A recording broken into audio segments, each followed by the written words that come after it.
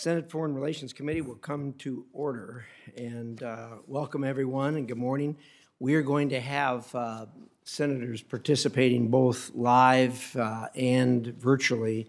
And as a result of that, since it's difficult to determine when they showed up virtually, what we're going to do is go on seniority. So if that's agreeable with everyone, that's what we will do.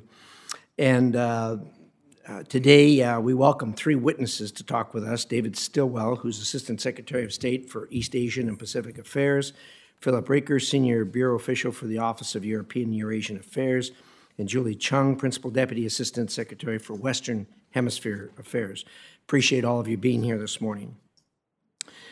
Today, of course, we're going to be talking about China, and obviously, China presents us with many challenges, with opportunities also, but right now, challenges. And there's been a lot of legislation that has been introduced as far as China is concerned. There was a bill that we introduced earlier this year that tries to bring together as many as possible. I'm told that just recently, as maybe today or yesterday, that the minority introduced a bill of which Senator Schumer is the lead sponsor of the bill, I'm told. But in any event, this is not a partisan issue. This is an American issue. And when I put the bill together originally, I did so to bring together thought process from all sides. And we consulted with a number of people, both on this side of the aisle and on the other side of the aisle, and there's a lot of input from a lot of bipartisan effort in the bill. In addition to that, we went out to the think tanks, both Republican, Democrat, conservative, liberal, and got those in the bill. I'm glad to hear that there has been this bill introduced by the minority. I'm hoping we can bring them all together into one bill that we can all get behind, because, as I said, this is an American issue. It is not a partisan issue. In July, Deputy Secretary Bagan testified before the committee on the administration's strategy for advancing effective competition with China. Today, we will take a deeper look at U.S. strategy in three important regions: the Indo-Pacific, Europe, and the Western Hemisphere. This hearing has three objectives. First, I look forward to the department's assessment of China's impact in these regions, what China's interests are, and what it is doing to secure those interests. A lot of those activities, of course, are common knowledge, and they're in the popular press, but there's other things going on that I think it's important that we drill down to. Secondly, and even more importantly, we're here today to better understand in concrete and specific terms how the United States is advancing our interests, expanding our alliances and partnerships, and countering China's attempts to undermine prosperity, security, and good governance in these regions. Again, that's an important thing to shed light on for the American people. Certainly, those of us who deal in these kinds of things are well aware of China's activities everywhere. We all know that virtually everywhere you go in the world, China is there attempting to better its position, and I think it's important that we shine a light on this. In the Strategic Act, the bill I talked about that I introduced earlier, I make clear that we must address China as a global challenge. It is my view that our highest priority in American foreign policy must be the Indo-Pacific region. The future of the region is decisive for the United States, both economically and in terms of security. Prioritizing the Indo-Pacific means several things. It means expanding our economic engagement in the region's growing markets, especially in Southeast Asia. It means consistently demonstrating the political will to deepen existing treaty alliances and grow other security partnerships. And it means ensuring the region is resourced properly as a proportion of the State Department's budget and personnel. China's primary foreign policy objective is to achieve regional supremacy in the Indo-Pacific, and then to use that dominant position to propel itself into becoming a leading world power. Getting our policy right in this region impacts our policy in the other regions we're examining today. On Europe, one of my major priorities is to help advance a constructive agenda with our transatlantic partners on the shared challenges China presents. We're already moving in that direction, and I've met with numerous leaders from European countries and exchanged ideas, and I can tell you that that idea is hitting a welcoming audience. On both sides of the Atlantic, we have strengthened investment screening to protect critical infrastructure and technologies. We are cooperating to uphold the integrity of international institutions. And the United Kingdom, France, Germany, and others are deepening their engagement in the Indo-Pacific. This is a good foundation. We can and must build on it together and thwart the Chinese government's efforts to divide us from one another. I'm very encouraged that the United States has agreed to join the new dialogue on China that was proposed by the European Union, and I look forward to hearing about that and other efforts today. In the Western Hemisphere, the negative effects of Chinese influence are clear. This includes China's predatory finance mechanisms for infrastructure projects all around the world. Projects that are often of questionable value and create high debt burdens, severe environmental damage, and social unrest. Aggressive and illegal Chinese fishing practices violate territorial integrity of coastal Latin American countries, raising significant long-term security concerns. And China's blatant efforts to trade on the lives of Canadian citizens of Michael Spavor and Michael Kovrig are appalling. I'm encouraged by President Trump's efforts to reaffirm U.S. leadership in the region and his willingness to collaborate with our neighbors to promote a more prosperous future through transparent and accountable frameworks. Finally, this hearing is an opportunity to conduct oversight of the Department's coordination of U.S. strategy and initiatives across these different regions. This coordination is important to ensuring that our strategy is articulated coherently and executed effectively. Again, thank you to the witnesses for being here, and I'm going to turn it over now to Senator Menendez, who I know shares many of my concerns in this regard, and hopefully we'll be able to work together to create an American answer to these. So, Senator Menendez. Thank you, Mr. Chairman, and my thanks for convening today's hearing. As you and I have discussed, we share a common view that we have entered a new and more competitive era with China, a China now displaying global ambitions. And where I think many on this committee have concerns that the administration's strategies and policies to deal with this new China still fall well short of answering the enormity of the challenge. China today, led by the Communist Party and propelled by Xi Jinping's hyper-nationalism, is unlike any challenge we have faced as a nation before. And as we will have an opportunity to discuss today, China is more active and more assertive around the globe than ever before. Unfortunately, during the last 4 years, the Trump agenda has served to only empower Chinese aggression, weaken U.S. influence, and fail American workers. This moment demands a strong, strategic response that can begin to rebuild American leadership and invest in our ability to outcompete China in the generation ahead. That's why today I have joined with a number of my Democratic colleagues to introduce the America Leads Act. This bill seeks to do three things: invest in American competitiveness, invest in American alliances and partners, invest in our values, and invest, I would add, in our economic statecraft and ensure China pays a price for its predatory actions. America Leads provides a comprehensive and coherent strategy and strategic approach for addressing the new competitive U.S.-China relationship and to define policies and allocate critical resources that combine and mobilize all aspects of U.S. national power, starting with the recognition that American competitiveness starts with investments here at home, in our workers, in education, in science and technology, and in innovation, and driven by the need, after almost 4 years of destruction under President Trump, to retool the U.S. economy and workforce to compete in the 21st century.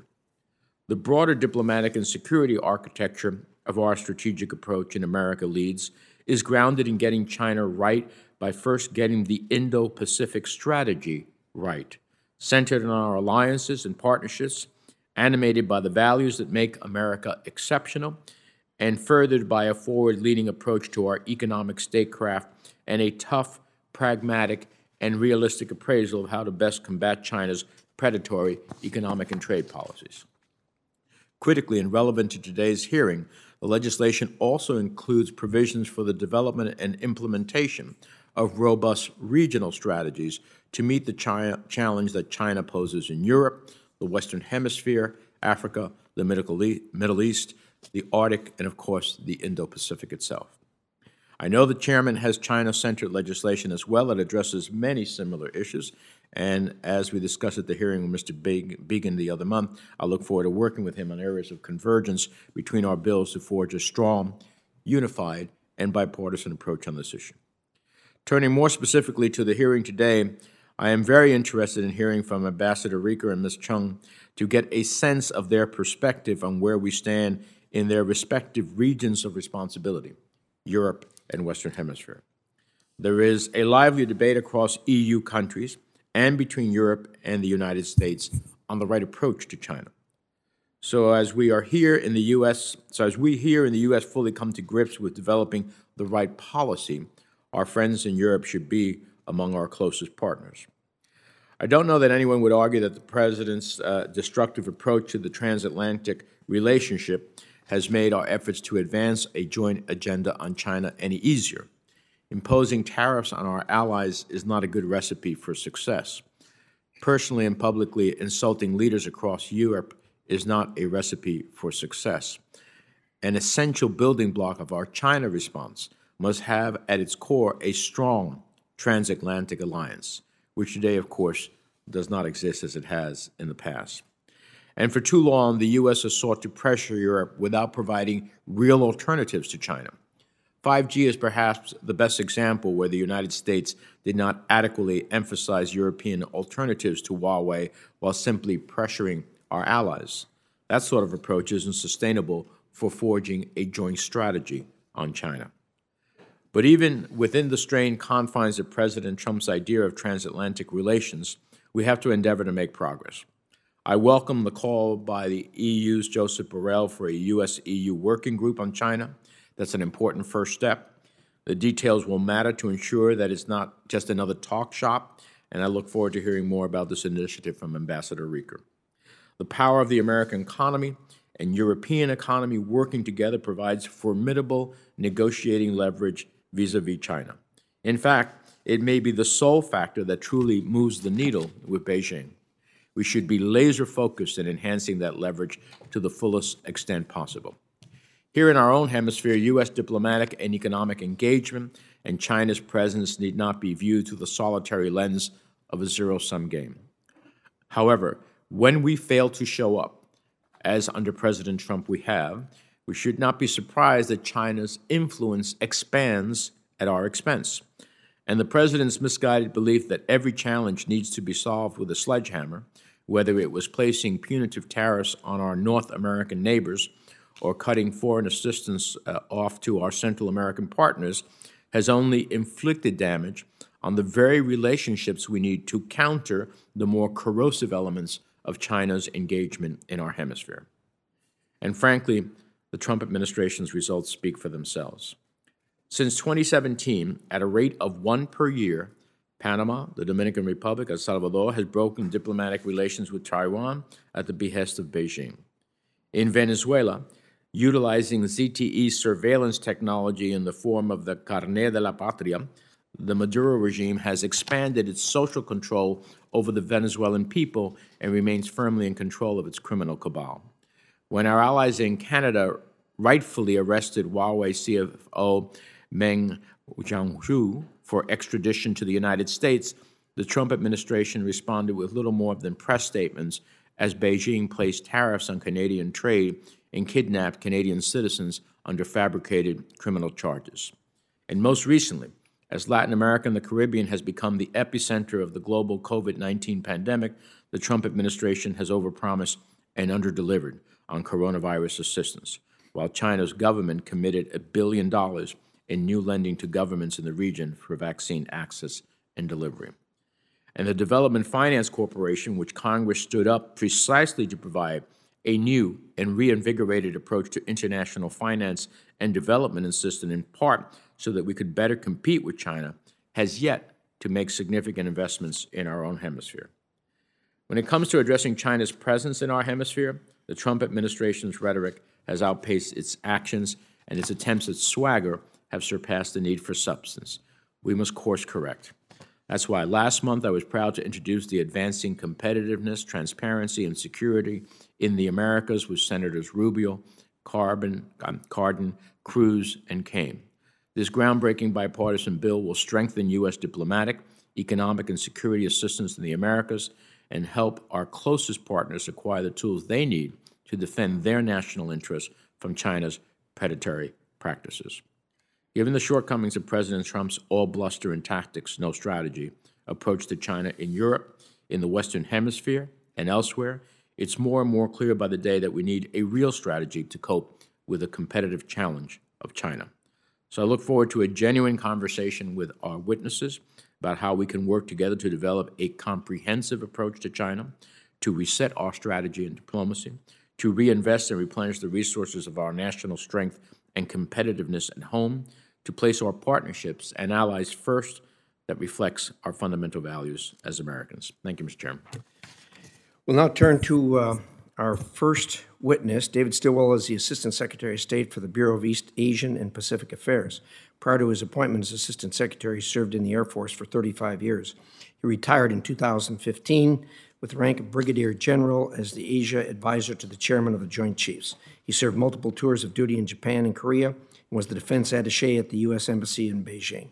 Most recently, he served as the Director of the China Strategic Focus Group at U.S. Indo-Pacific Command in Hawaii. Assistant Secretary Stilwell, we welcome you. The floor is yours. Thank you, Chairman Risch, Ranking Member Menendez, and members of the Foreign Relations Committee. We appreciate the opportunity to testify before this committee to discuss the threat posed by the Chinese Communist Party, that threat to the United States and the global order, and what we are doing about it. I am here to tell you today with several department colleagues the fact that the three of us are testifying on CCP malign influence across 3 different geographic regions is a testament to the global challenge we face and how the department is adjusting to meet this challenge. For years, we in the international community credited Beijing's commitments that facilitating China's entry into the rules-based international order would lead to increasing domestic reform and opening. Beijing's persistent flouting of these commitments has shattered those illusions. It is now clear to us and to more and more countries around the world that PRC foreign and security policy seeks to reshape the international environment around the narrow interests and authoritarian values of a single beneficiary, that is the Chinese Communist Party. Beijing's malign conduct is increasingly being noticed. Bullying behavior of foreign companies and governments, manipulation of international organizations, silencing critics abroad, buying, stealing, or forcing tech transfers, spreading disinformation, egregious human rights abuses, stabilizing or destabilizing territorial revisionism. Beijing's cover-up of the outbreak of COVID-19 especially highlighted the global dangers of the CCP's lack of transparency and use of disinformation. Today, we are engaging with the Chinese Communist Party as it is and not as we wish it would be, or as it seeks to present itself rhetorically. Our competition with the People's Republic of China need not lead to conflict. In fact, by competing, we are restoring balance and stability in areas where the United States and the world previously allowed Beijing to foment imbalance and instability.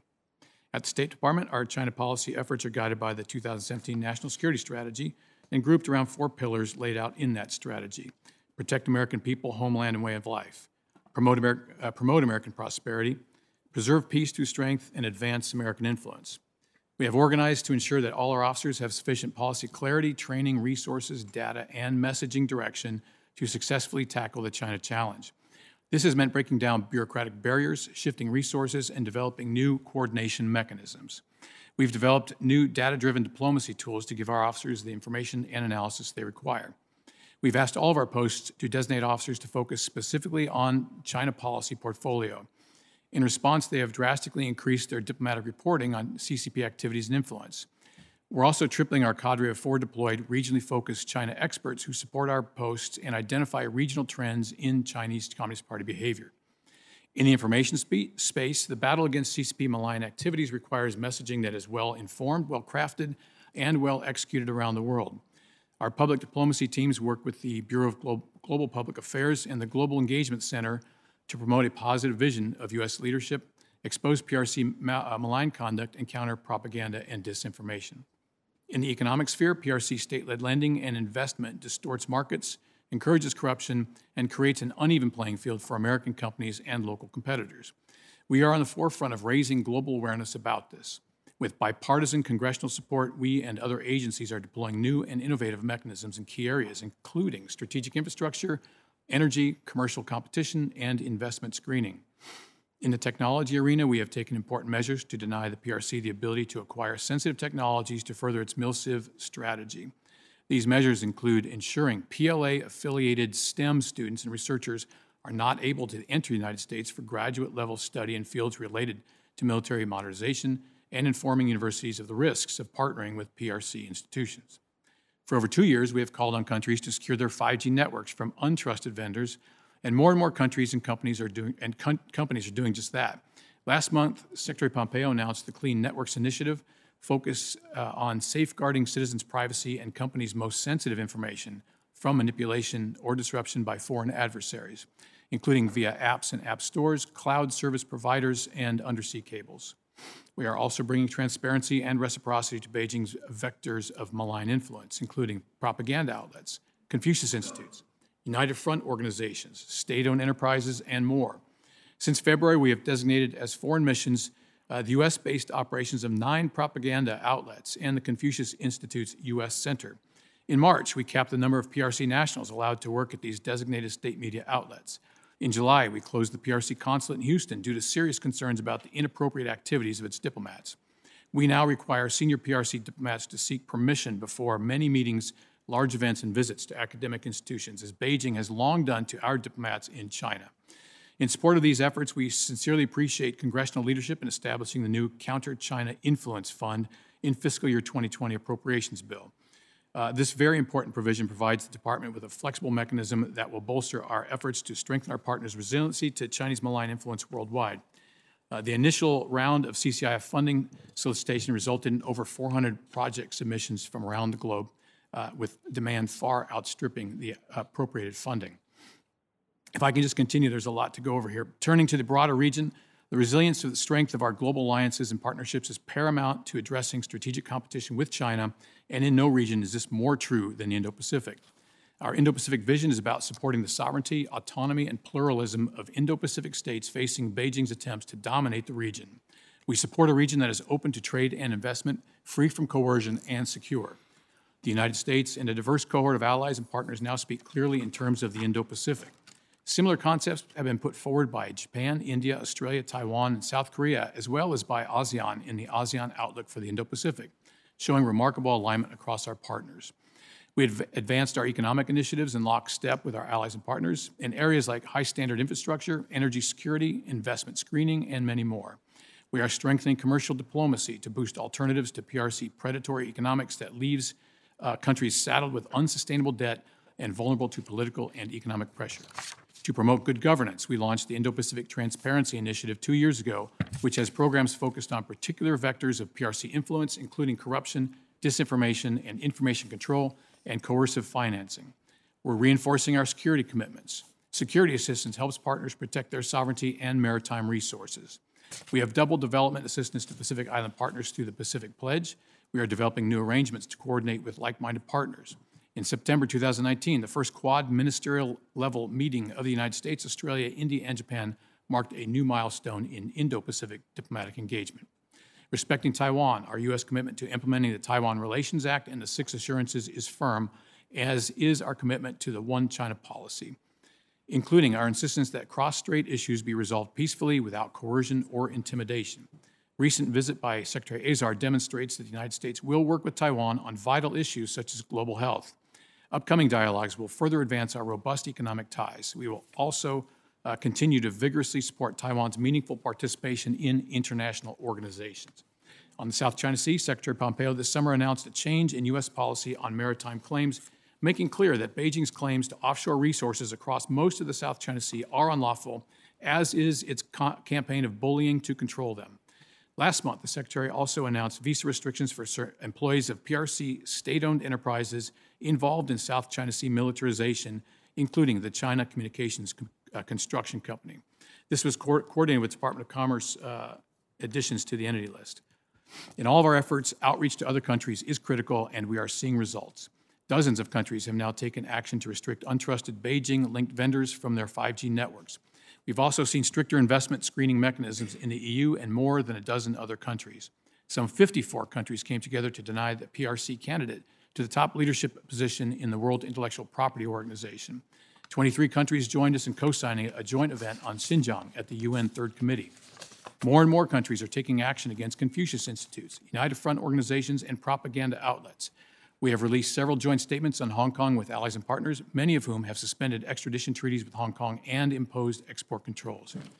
We are encouraging all countries to push for transparency and reciprocity in their relations with the PRC and to expose and counter CCP vectors of influence and interference, including by PRC state media personnel, diplomats, PLA researchers, and state enterprise and employees, and others.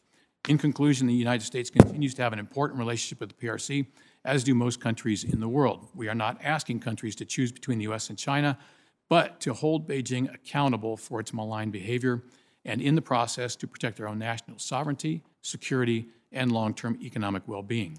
We are asking the international community to join us in standing up for universal rights and the rules-based international system, and have provided for the world's collective peace, security, and prosperity for generations.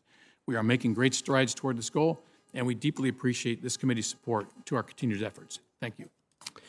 Thank you, Secretary Stilwell. That was certainly a good tour around the issues that we deal with here, and I think there's a lot to unpack here, as your statement indicates. We'll now turn to Ambassador Philip Rieker, who's led the Bureau of European and Eurasian Affairs since March 2019. Immediately prior, Ambassador Rieker was posted in Germany advising the commander of U.S. European Command. He served in numerous posts throughout Europe, including U.S. Ambassador to North Macedonia and Consul General in Milan. Ambassador Rieker. Good morning, Chairman Risch, Ranking Member Menendez, members of the committee. To my knowledge, this is the first time that the head of the European Bureau has testified at a hearing on Chinese influence. And I think this speaks itself in the terms of underscoring the scope and scale of the challenge we face from the Chinese Communist Party. Assistant Secretary Stilwell has done an excellent job laying out how the department is implementing the administration's strategy on China, and I'll focus my remarks on how we see the challenge in Europe, what we're doing about it in coordination with our allies, and really why Europe matters so much in an era of renewed strategic competition between major powers. Europe is home to most of America's closest and oldest allies. As you know, it's the largest export market for U.S. goods and services, and the United States and Europe are each other's primary source and destination for foreign direct investment. Together, the United States and the 27 members of the European Union account for over 40% of the world's GDP. The U.S. FDI in the EU and the UK of $3.6 trillion in 2019 is more than 4 times the U.S. investment in the Asia-Pacific region. Like Russia, the Chinese Communist Party has realized that the transatlantic relationship is really the beating heart of the West, and perhaps the biggest obstacle to the PRC's designs for the future world order. China's global ambitions are simply not possible if the transatlantic alliance remains strong and united in opposing Chinese authoritarian overtures. China does not necessarily seek new allies in Europe. They prefer vassals, not partners. But it does want to drive a wedge between the United States and our allies. The starting point of our engagement with the Europeans must be our shared values and basic conceptions about how governments ought to behave toward their citizens in the world.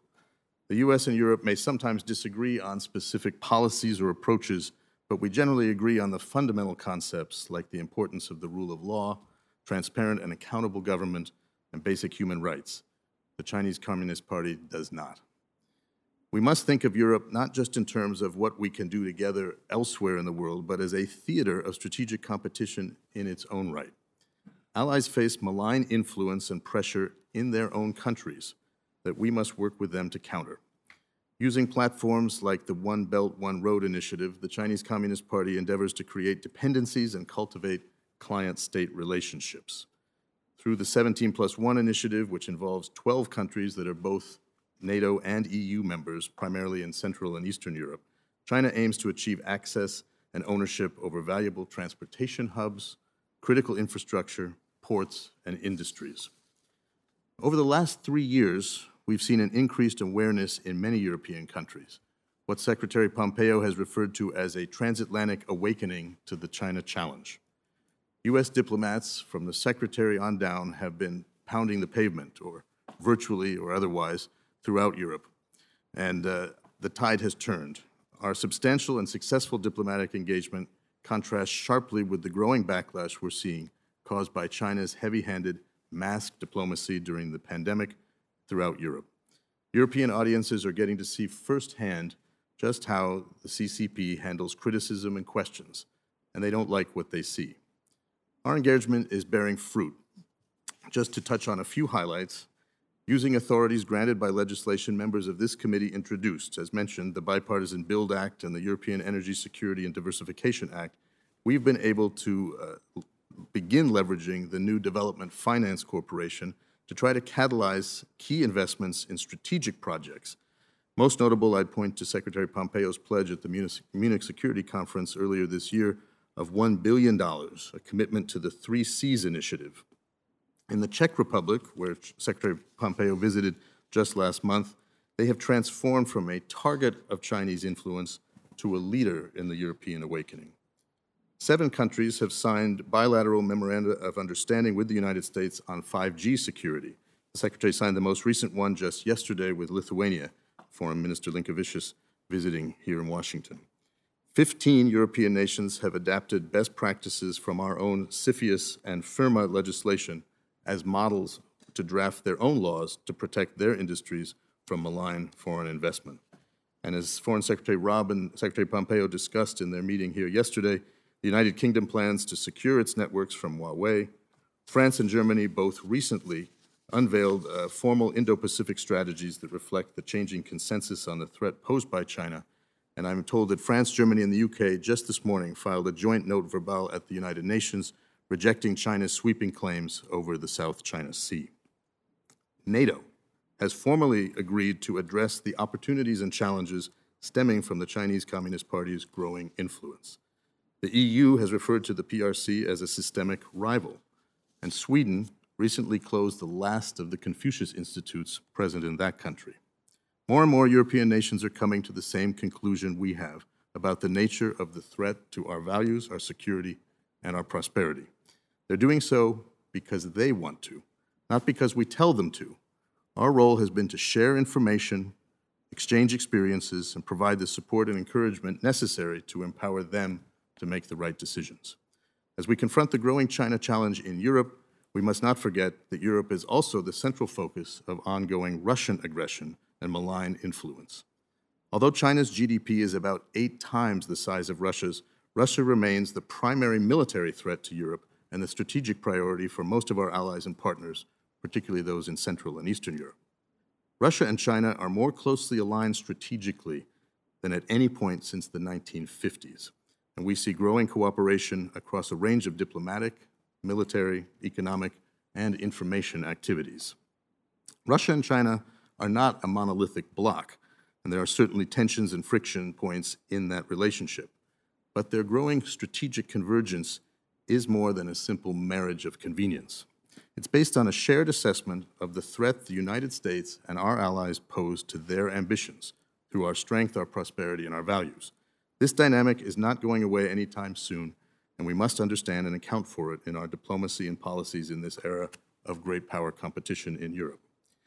And regardless of whether we are talking about competition against the Chinese Communist Party or the Kremlin or any other rival, perhaps our greatest advantage remains, as has been mentioned, our system of alliances, particularly in Europe. As the President and the Secretary have stated on many occasions, our allies need to shoulder their share of the burden, and they are making progress in doing so. The fact remains that the United States has friends. The Kremlin and the CCP do not. This is a fundamental and enduring difference between us and them, between the democratic West and the authoritarian powers trying to divide us. The administration's efforts to support, empower, and consult our European allies in countering the PRC are working, Progress is not always immediate, and engaging with our allies on these key issues sometimes leads to hard conversations and choices. But having these hard conversations now ensures that we have an alliance and partnerships that are able to defend the shared democratic values and traditions that define the West and underpin the free world. Mr. Chairman, Ranking Member, thank you for the opportunity to testify, and I'll look forward to your questions. Thank you, Ambassador Rieker. We'll now hear from our third witness. Julie Chung is Principal Deputy Assistant Secretary in the Bureau of Western Hemisphere Affairs and brings a wealth of experience from both the Indo-Pacific and Latin America. She was previously the Director for Japan in the Bureau of East Asian and Pacific Affairs. She previously held positions as the Deputy Chief of Mission in Cambodia, the Economic Counselor in Thailand, and the Deputy Political Counselor in Colombia. Principal Deputy Secretary Chung, the floor is yours. Chairman Risch, Ranking Member Menendez, and members of the committee, thank you for the opportunity to testify about China in the Western Hemisphere today. This issue is one of our most pressing priorities and one that requires close coordination with our neighbors, allies, and our global partners. It also requires strong cooperation between the administration and Congress, so I welcome your engagement and the chance to be with you today. In the Western Hemisphere, we are implementing both the administration's national security strategy and its vision for free and open Indo-Pacific. We have two strategic objectives. One, to reinforce our position as the region's partner of choice, and two, to counter China's malign activities because they threaten the region's prosperity, security, sovereignty, and democracy. Today, Secretary Pompeo is on his way to countries in our hemisphere, Guyana, Suriname, Brazil, and Colombia, to reaffirm these values and partnerships. The United States and the Western Hemisphere enjoy a $1.9 trillion trade in goods and services and a stock foreign direct investment of $350 billion. In comparison, China has a $330 billion trade and $120 billion FDI. Now, over the past decade, we have seen a dramatic increase in China's engagement in the region. China has sought regional commodities, critical minerals, and export markets to fuel its domestic growth. Chinese state-owned enterprises are investing heavily in strategic sectors and pushing Latin American and Caribbean countries to join its One Belt, One Road initiative. We have also seen an increase in questionable Chinese loans for infrastructure projects. All of this is concerning because of the way China does business. China's corrosive capital and predatory lending undermine the rule of law and erode good governance. A region hungry for investment funds finds Chinese loans attractive, but the sticker price on these deals does not reflect their hidden costs. Further, China's corrupt practices threaten the region's hard-won gains in the rule of law, labor rights, and the environment, issues important to the citizens of the region. Faced with this challenge, an important part of our approach is to share with our partners information about the risks of doing business with China. We also aim to demonstrate that the United States and our allies and American businesses provide better alternatives when quality, transparency, and respect for national sovereignty are taken into account. We are catalyzing private sector financing and capacity building for the region's energy and infrastructure needs through the Development Finance Corporation and the America Crece initiative, working with U.S. companies and the interagency to enhance the region's competitiveness and revitalize its economies. Chinese engagement is particularly egregious in information and communications technology. We know companies like Huawei and ZTE have significant market share in the region already, and we're working with our partners so that they understand the national security and human rights concerns about Chinese vendors, many of which are state-owned and controlled by the Chinese Communist Party. These concerns speak to the sovereignty and human rights of the citizens in the region. 5G in the region is still in its infancy, so we do have an opportunity to ensure our partners understand the risk of opening their data to Chinese vendors, and they also know the availability of trusted alternatives. We continue to draw attention to China's fishing practices that do not adhere to international norms in our region and around the world. The massive Chinese fishing fleet of over 300 ships near the Galapagos this summer alarmed governments, the fishing community, and environmentalists alike. We are working with our partners to increase cooperation and expand the capacity to detect and deter illegal and unregulated fishing. Support for democracy and human rights is a critical pillar of our engagement. We continue to support civil society, fight corruption, boost investigative journalism, and strengthen oversight of procurement processes. Open and transparent governance makes it harder for China to exploit our partners through bribery or unfair deals. Working with democratic partners from Asia, including Taiwan, Japan, and the Republic of Korea, is an important tool to raise awareness about China. The hemisphere is home to 9 of Taiwan's 15 diplomatic partners. We maintain vigilance as China pressures these countries to flip recognition to Beijing. Maintaining the status quo of Taiwan's diplomatic relations and highlighting our shared democratic values and showcasing Taiwan's regional engagement and partnerships are top priorities. Finally, our public diplomacy, especially our people-to-people diplomacy, advances the fourth pillar of our strategy, a hemisphere that embraces democracy and views the U.S. as a valued partner in the region. We are forging relationships that will reduce the space for China to spread its malign influence and reinforce why our shared values are so important.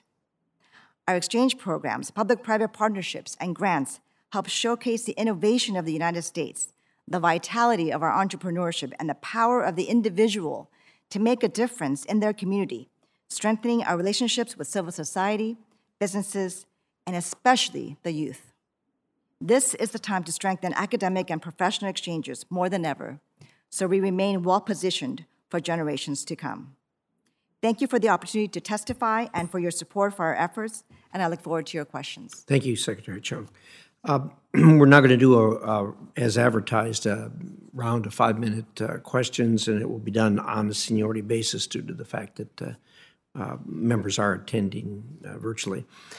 First question I have is, and anyone can take a shot at this, if you can tell me what the new EU-U.S. dialogue on China that's coming down the pike, where are we in the planning stages, and what is estimated to be the when the first dialogue will occur? Thanks, Mr. Chairman. I saved this for your question and kept it out of my spoken remarks. As you know, the High Representative, Vice President of the European Union, Mr. Borrell, proposed this dialogue. It was shortly after the Secretary had joined the Foreign Affairs Committee of the EU during the summer. And we have spent the last couple of months working out the parameters of this through our mission in Brussels, through the EU mission here in Washington, and in direct contacts. We've developed a set of pillars that we plan to focus on: recovery, of course, from the pandemic, focusing on reciprocity steps, and then resilience. How do we deal with supply chains and other things? Disinformation is a major topic that everyone has said we need to discuss, and of course, human rights. The Europeans have also suggested we include a discussion on international organizations and Chinese efforts to dominate those, and then just share our experiences in dealing with China. So the idea is to have a forum where we can really review all aspects of the Chinese presence in Europe, globally, and how we deal with that. The Secretary and High Rep Borrell plan to kick this off. We're looking for a date in the near future, trying to do scheduling. I think we're resigned to the fact that this may have to be virtual instead of in person, just given the pandemic requirements. And then we will go from there to other levels of engagement. The Deputy Secretary has also agreed to participate. He's had a number of conversations with his counterpart, Helga Schmidt, at the EU. The political directors of all of the EU member states will gather and have this on their agenda at the end of the month under the German presidency. And that's an opportunity for then the member states to engage as well. As you know, with the EU, we have to look at both member state experiences as well as overall Brussels approach. So there are a number of fora there. Like I said, I hope we can kick this off, if not at the end of this month, early next month, and see this as a long-term project that engages in a formal structure several times a year and at working group levels as well, so that we can really exchange ideas, experiences, and strategies going forward. Thank you. I don't think anyone would disagree that this is going to be a long-haul project versus instant gratification. Senator Menendez. Thank you, Mr. Chairman. Deputy Assistant Secretary Chung, as you know, I and members of this committee introduced bipartisan legislation last month to strengthen U.S. competitiveness in Latin America and the Caribbean and address China's economic, security, and intelligence engagement. I believe that our efforts on this bipartisan basis are complementary. ACSA requires the Departments of State and Treasury to provide technical assistance to regional partners to help them safeguard their infrastructure from predatory foreign investments, similar to the Committee for Foreign Investment in the United States, CFIUS. Can you tell me what initial steps have been carried out on this front? Thank you for your question, Senator. On CFIUS and investment screening, this is something that's a very important issue throughout the region and throughout the world, of course, and we thank you for the ACSA bill. We will consider that, the details of that, and discuss with our staff on some feedback regarding that bill. But in terms of CFIUS and investment screening, we have extensive engagements in the region. We have been sending technical delegations to countries in the region to explain how public procurement processes and transparent processes work. We have helped governments build that capacity through the America Crece initiative. We have 10 MOUs now signed with countries throughout the region, and that's part of the tool to use in addressing the corruption issues that China is bringing to the region. How do we ensure the countries have the right tools in place, the practices in place, the procurement practices and regulatory framework so that private sector companies will want to come and invest in those countries and ensure they have a level playing field? Thank you. So we are working through the America Crece initiative. Thank you. ACSA also strengthens the DFC's engagement in Latin America and authorizes additional eligibility for Caribbean countries. Can you briefly outline how the administration prioritizes DFC engagement in the region? Thank you, Senator, for the question. DFC has been a wonderful tool and resource that we've been able to now utilize more than ever, and from the former OPICS utilities, now expanding that broader base in Latin America and the Caribbean.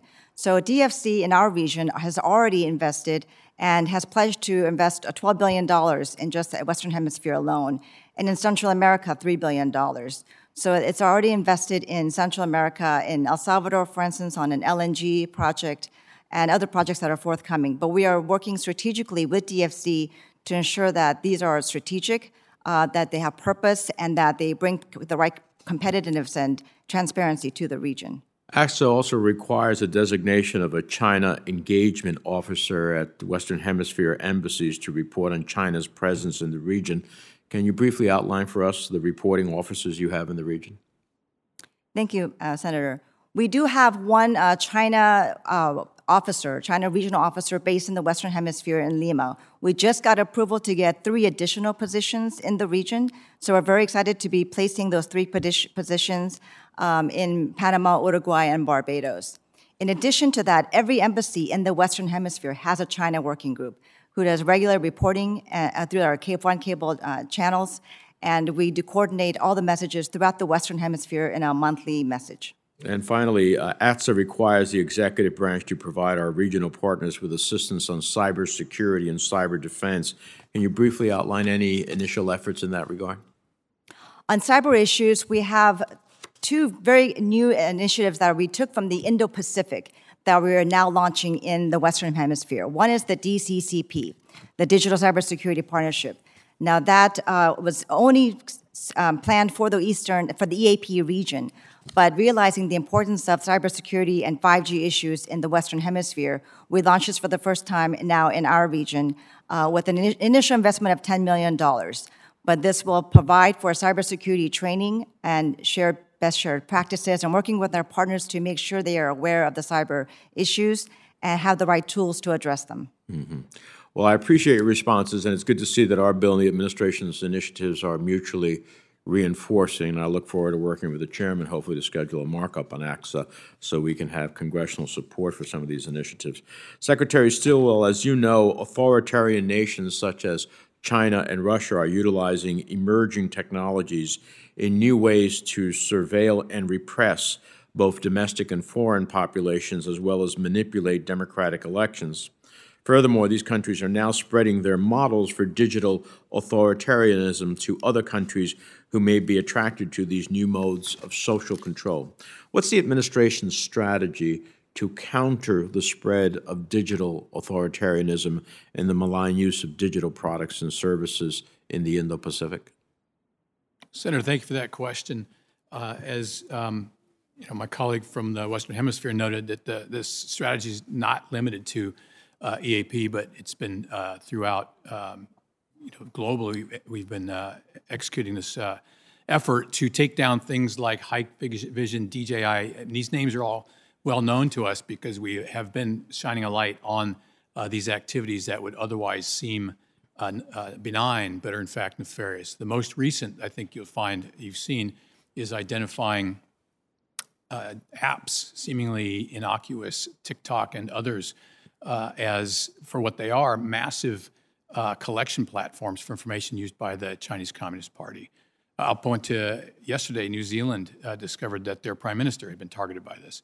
So the strategy involves not just focusing on China itself, but helping the world defend from these things. I think you maybe remember Keith Kroc and I confirmed together 18 months ago, and he's been leading the way on many initiatives, the clean initiatives. You've heard that series already, that also bring all these ideas into one place, and he's uniquely qualified to talk about digital security. Thank you. Well, I'm happy to hear from him in the future. I'll just simply say I was more focused on digital authoritarianism, the use of technology to try to control people and nations that seem to be following China's lead and accepting China's technology.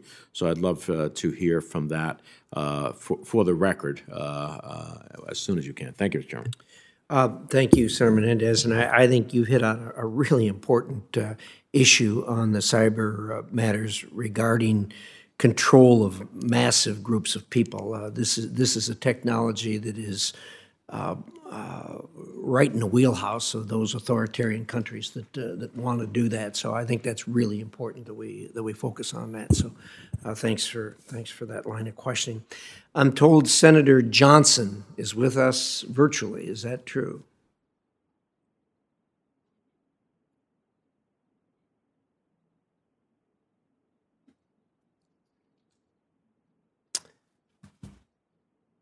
Apparently not. But the next one on my list is Senator Gardner.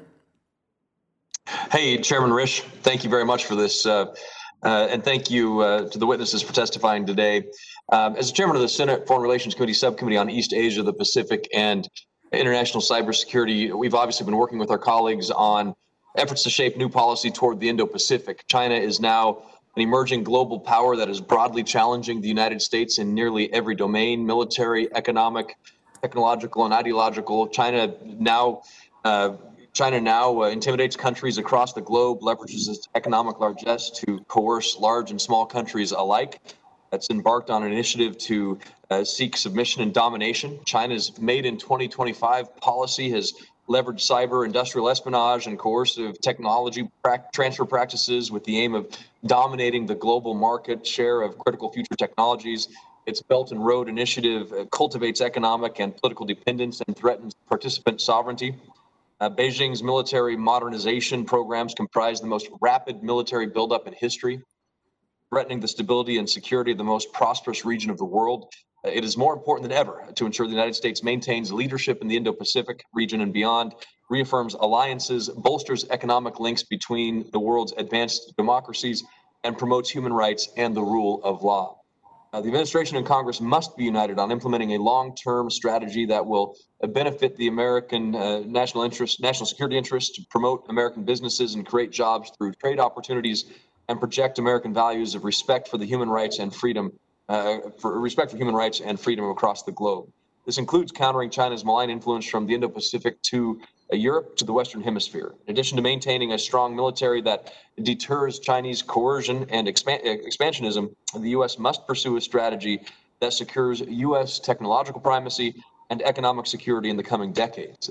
Legislation like my Asia Reassurance Initiative Act ensures that the United States government will speak with one voice to reassure our allies that we will continue to lead militarily, economically, and technologically in the Indo-Pacific region. As we recognize the increasingly global nature of this competition with China, it is more important than ever that we continue to lead the free and democratic countries of the world and shape the global economic and security landscape.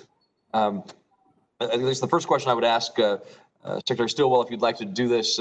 ARIA incorporates and elaborates on the administration's Indo-Pacific strategy, the defining element of which is the enduring United States commitment to uphold international law to maintain an Indo-Pacific that is free of coercion, military, economic, or in violation of basic human rights and freedom.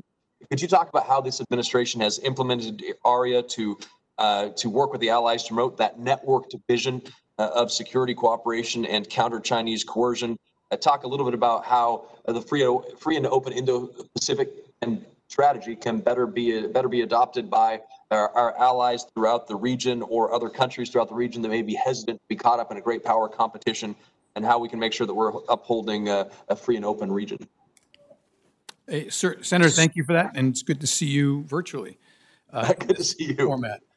The great part about all this is that the ARIA and much of the legislation comports quite well, aligns and meshes well with the Indo-Pacific strategy. That tells the Chinese that Congress and the administration on both sides of the aisle are absolutely aligned on a large majority of these efforts. Executing this is much easier if we do it in networks, if we do it, as you say, in groups. And I can point out any number of examples in the region, but outside of the region as well. You've seen India has come on very strong in this regard. The concept of the Indo-Pacific has incorporated India into the larger solution. Getting the word out matters. I've been very encouraged by our colleagues in Europe that have understood the threat, have come to not just understand it, but act on it. If you've seen very positive activity out of Czechia, you heard Minister Borrell may say some very helpful things. A number of the folks in Europe have come on strong in this regard, and it's only going to continue. And that is because we're doing this as a group effort and not as the U.S. by itself. And we're not doing it as just the administration. It's the entire government doing it. So we welcome legislation like ARIA and all the cooperation between the administration and the Congress. Thank you.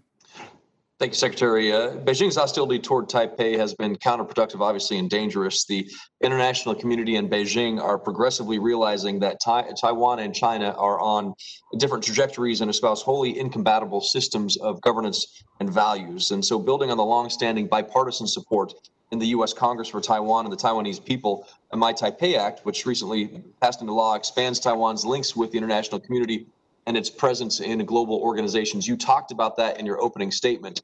But how important do you think something like a bilateral trade agreement with Taiwan is, and what do you think the economic benefits are, and can we see progress on that from the administration in the coming weeks and months ahead? Senator, that's a very important point. As you see, the Keith Kroc, again, who I just mentioned, is in Taiwan right now to celebrate the life and legacy of former President Lee Teng-hui. And the relationship with Taiwan, one, our goal is to comply with the law. And that law is the Taiwan Relations Act and the Taiwan Travel Act and the Taipei Act. All these things to make sure that we allow Taiwan the space, international space, to deal with its larger neighbor to the west in a way that resolves their differences through dialogue and not through coercion. We mentioned picking off partners in the past, not through coercion or definitely not through use of force. And so cooperation between the administration and the Hill on things like arms sales and the rest are, one, completely in line with all of our agreements, and two, ensure that the situation, the issue between the mainland and Taiwan is resolved peacefully. Thanks. Yeah, and Mr. Chairman, how am I doing on time? Do I still have time left, or have I run out? I'm sorry. Not so good. Mr. Chairman. Thank you, Senator Gardner. We appreciate that. Senator Cardin is somewhere out there in cyberspace, apparently. Am I right? I'm right here, Mr. Chairman. All right. Thank you. Thank you very much. And I thank all of our witnesses. This is a critically important hearing. China presents so many challenges to the United States. We have the human rights issues where they violate the rights of their own citizens, the Uyghurs being a prime example. There are many other examples that are great concern to us. They violated their agreement in regards to Hong Kong, one country, two systems. I've joined with Senator Rubio and others in a bipartisan effort to make it clear there will be consequences to that violation of international agreements. They represent direct security threats on what they're doing in the China Sea. They're always raising an issue as to the security of Taiwan, and the list goes on and on and on. But I want to use my time to follow up on our own hemisphere as the ranking Democrat on the Western Hemisphere, to talk about China's influence in our own hemisphere. And I'll follow up on the points that Senator Menendez made during his opening statement, during his questioning. The United States should have a strategic advantage over China in our hemisphere. We have historic ties, we have cultural and geographical ties. We have a history. We are the preferred partner. However, we have seen some really disturbing trends in recent years. The Belt Road Initiative, 19 Latin American and Caribbean nations have entered into economic agreements with China. We look at, on the health front, Brazil with COVID-19 vaccines. We look at the community of Latin American and Caribbean nations, the CELAC. They have entered into a 5-year cooperative agreement with China. And we know that China wants to use this economic power to undermine our economic system so that they determine the rules of international engagement rather than in market economies such as the United States. So we have joined in a bipartisan effort, as Senator Menendez said, the United States in advancing competitiveness and transparency and security in the America Act. Senator Menendez, Senator Rubio, Senator Cruz, Senator Kaine, we've all joined together. So my question to Secretary Chung is, what can we do? What are we doing now, recognizing that China has made unprecedented inroads in our own hemisphere to shore up the economic ties? And how can you work with Congress to make it clear that this is an all U.S. effort, that there's no division here, and our commitment to have closer ties with the countries in our own hemisphere? Thank you for your question, Senator. First of all, in terms of during the COVID era, we've seen China, again, deliver masks, PPEs, some of it faulty, some of them had to be returned. So going back to the question of, can we trust what China delivers? While the United States, we provided over $20 billion globally for the COVID effort and $140 million just in WHA, the Western Hemisphere. And that includes PPEs, lab equipment, detection, and also 3,000 ventilators. Now, beyond the immediate donations, which address the immediate needs, we're looking farther down the road. How do we help in the economic recovery efforts? And that's where, Senator, when you talked about a whole-of-government effort, our America Crece initiative, the Growth of the Americas initiative comes in. We want to help these countries because we expect in 2020 a GDP decline of 9% due to the COVID and ongoing issues. How do we help them recover in a way that's transparent and long-lasting and sustainable? So through the America Crece initiative, we bring in whole of government, all the interagency together. And we are forging new relationships through DFC, through investment agreements, through further discussions on how do we develop the trade frameworks within these countries so that we can have long-lasting relationships and economic growth beyond the immediate needs of the COVID pandemic. Let me make two other suggestions that might help in this area. One is the U.S. participation in the OAS. We passed in our committee legislation that would strengthen the parliamentary role within the OAS to make it clear that this is an organization that we can better utilize to improve America's influence in our own hemisphere. We are members of the OSCE, as I'm sure you are aware. Our participation there has made a much stronger relationship between Europe and the United States on the basic principles of our nation. And I think we can do the same within OAS, and I don't think it has been used as effectively as we need to. And the second point, I get your response to both, if I might, is the Caribbean nations. There are many Caribbean nations. They're relatively small, and it doesn't take a lot of attention to make sure that we have their support on the global community within the United Nations and in our own hemisphere. We found within OAS, we did not get the type of support we wanted from the Caribbean states. So it doesn't take a lot of attention, and China's giving them that attention, and the United States is not.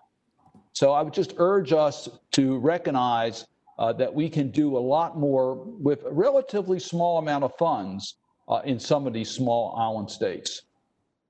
Your response. Thank you, Senator. On the OAS, we've seen it as a multilateral institution that actually works now. Under the leadership of Ambassador Carlos Trujillo, we have engaged, revived the ability of the members to speak up against the anti-democratic forces in Venezuela, Cuba, and Nicaragua.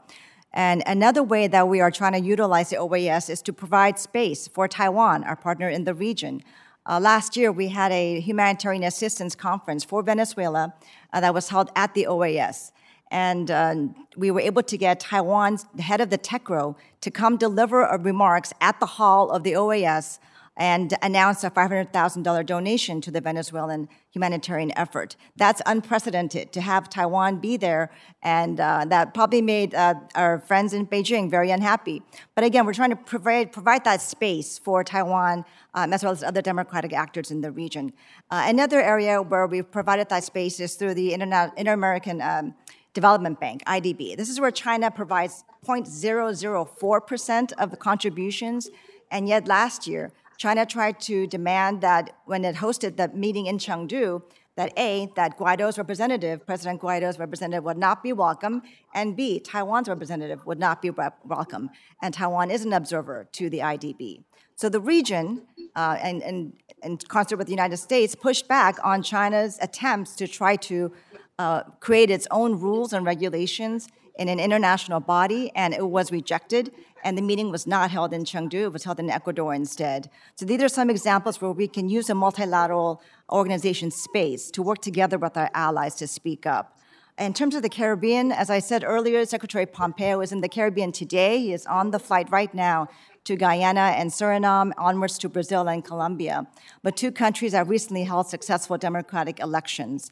And to reinforce our partnerships and our long-lasting relationships with the Caribbean, last year, I joined Deputy Secretary Sullivan at Southcom with Admiral Fowler in inviting all the Caribbean members to a resilience conference to talk about how the countries can work together with the United States to combat disaster resiliency in the face of hurricanes.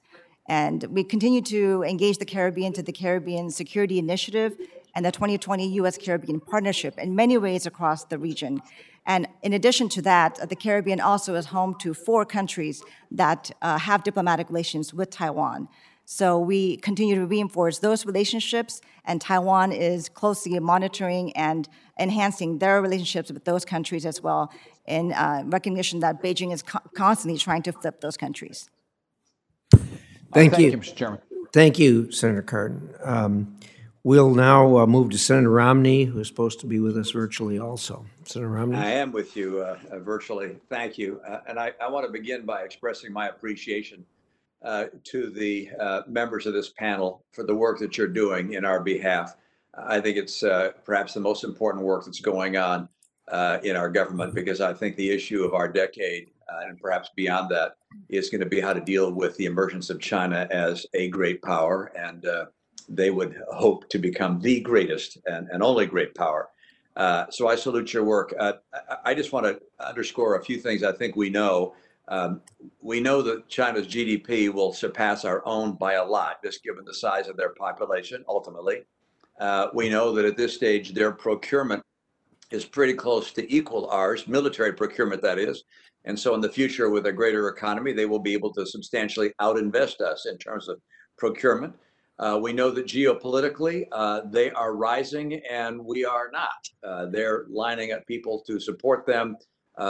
people who in the past have not supported them are now coming to their side. That's in part because they see where the power goes. Friends often go where they believe their interest is going to be best protected. And as China becomes stronger, we may find that they are able to collect something which they've never had before, which is friends. I think President Trump, by the way, was right to confront China and to push back against their trade practices. I think he made a mistake by not doing so in collaboration with our allies and being able to have much more clout pushing against them. I think Secretary Pompeo was right to have spoken so forcefully to awaken our allies to the threat posed by China and to encourage a collaboration with them. I would also note that many of us have very great concerns about the human rights abuses going on in China, the outrageous treatment of minorities, the Uyghurs, of people of religious faith, the people of Hong Kong. It's simply extraordinary. We also see their activities in the South China Sea with great alarm. But it's my own view that it's very unlikely that they will change these practices in a very significant way until they feel pain.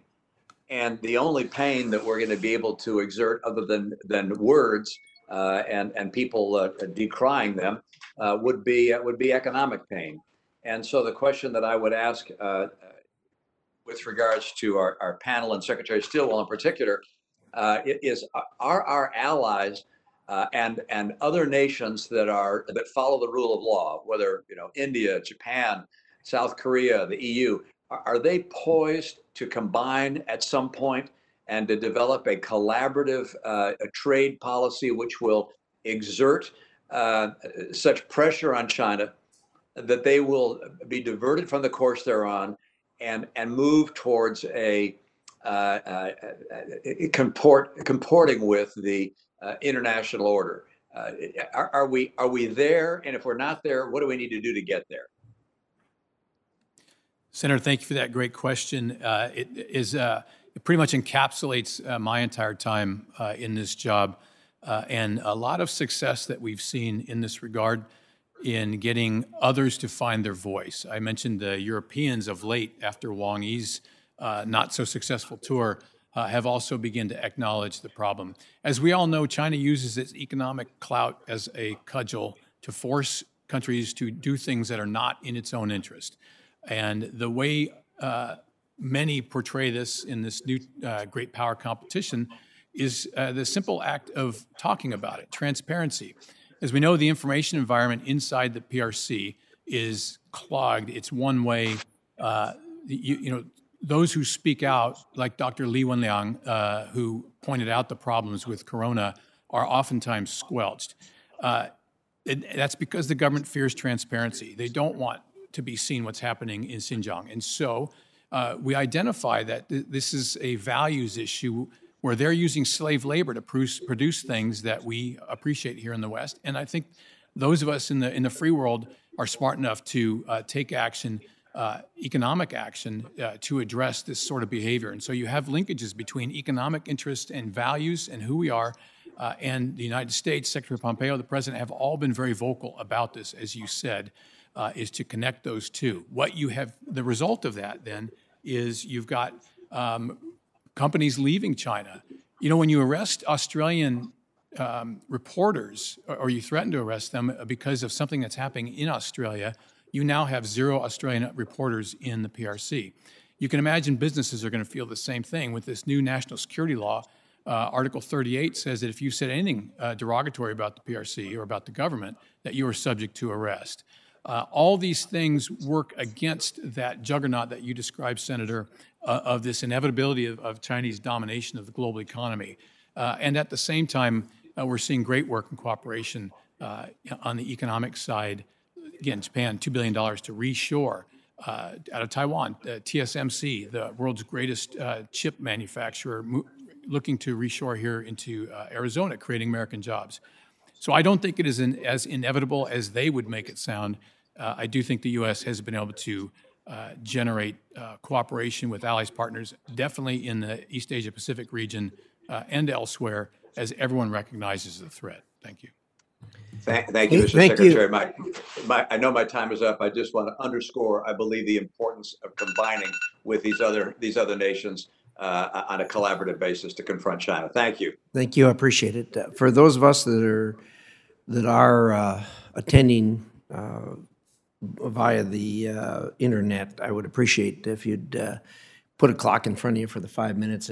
We have heavy attendance today, and everybody wants a shot at this. So, for respect of fellow members, I'd appreciate it if those of you who aren't here with the clock in front of you, like those of us that are here have, if you'd have your staff or someone keeping track of that, we would, all of us would greatly appreciate that.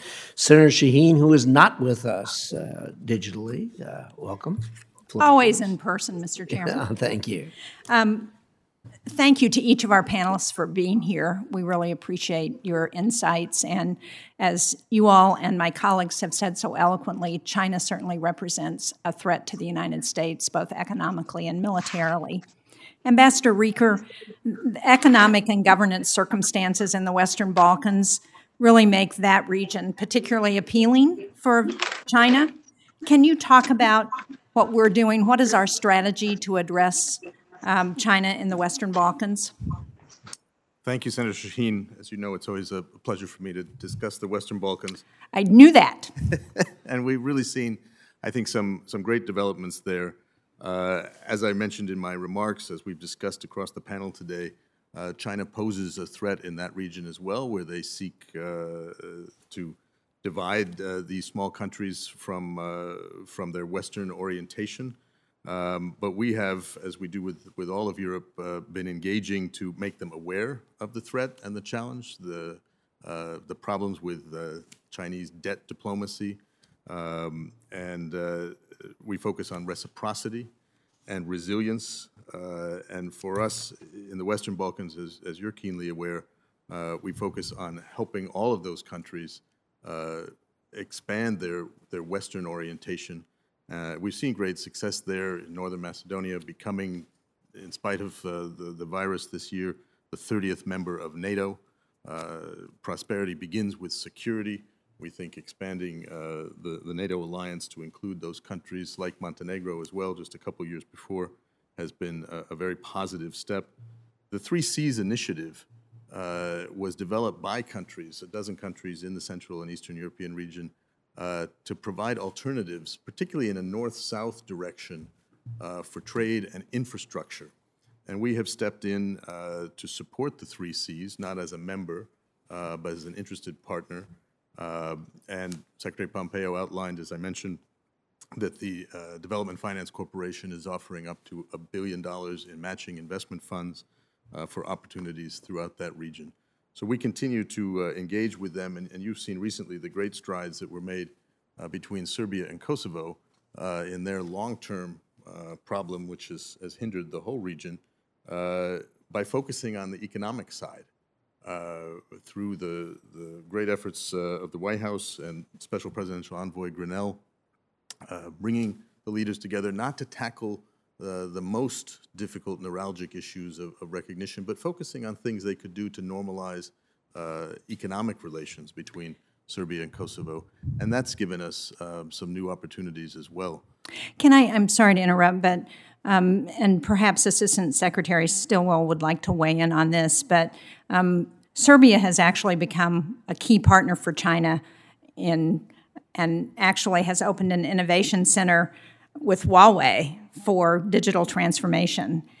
So do we have a strategy for addressing Serbia and the other countries' interest in partnering with China on Huawei and those investments that China might be making in that area? Go ahead. Senator, yes, we do. Look at the work with the UK and helping them understand the downside of international security risks with that. Look at the, go ahead. Okay, so the strategy is transparency. These decisions are made in a non-transparent way by, incentives and call it bribes with these leaderships of these countries to make decisions that are not necessarily in interest of their own people. And so we focused heavily on making these sorts of transactions more transparent. Mm-hmm. And so what specifically has been our success in Serbia? Have we been able to get the Serbs to help us with the transparency piece? I think it's a work in progress, Senator. I think the more we can build our relationship with Serbia and help them understand that we are open to their interest in being more and more a part of the West, they will come to see the same things other European countries are realizing. Who are the partners they can rely on? What are trusted vendors in terms of developing high-tech infrastructure? The 5G Prague proposals, for instance, which set out parameters for dealing with the high-tech. The European Union has developed its own security toolbox. Serbia keeps an eye on these things, and it's something we need to let them come to that realization that there are options. Well, as we talk about trust and reliance, what kind of challenge does it present for our partners in Europe when we do things like remove troops from Germany without consulting with our partners before making that decision? Does that undermine our reliability with our partners, and what does that say about our ability to get cooperation when we're combating China? As you know, I spent some time at European Command prior to taking over this job, and we were then already focused on the challenges as outlined in the National Security Strategy of great power competition, including China. I think the real message that we've sent to partners is evident, for instance, in the December 2019 NATO leaders' statement out of London, where we declared for the first time that NATO should address opportunities and challenges of China stemming from the PRC's growing influence. We do this all together. We've been addressing things like force posture over time. I'll leave that to my Defense Department colleagues to get into the details of that. But I think we've got this, and we're getting it right.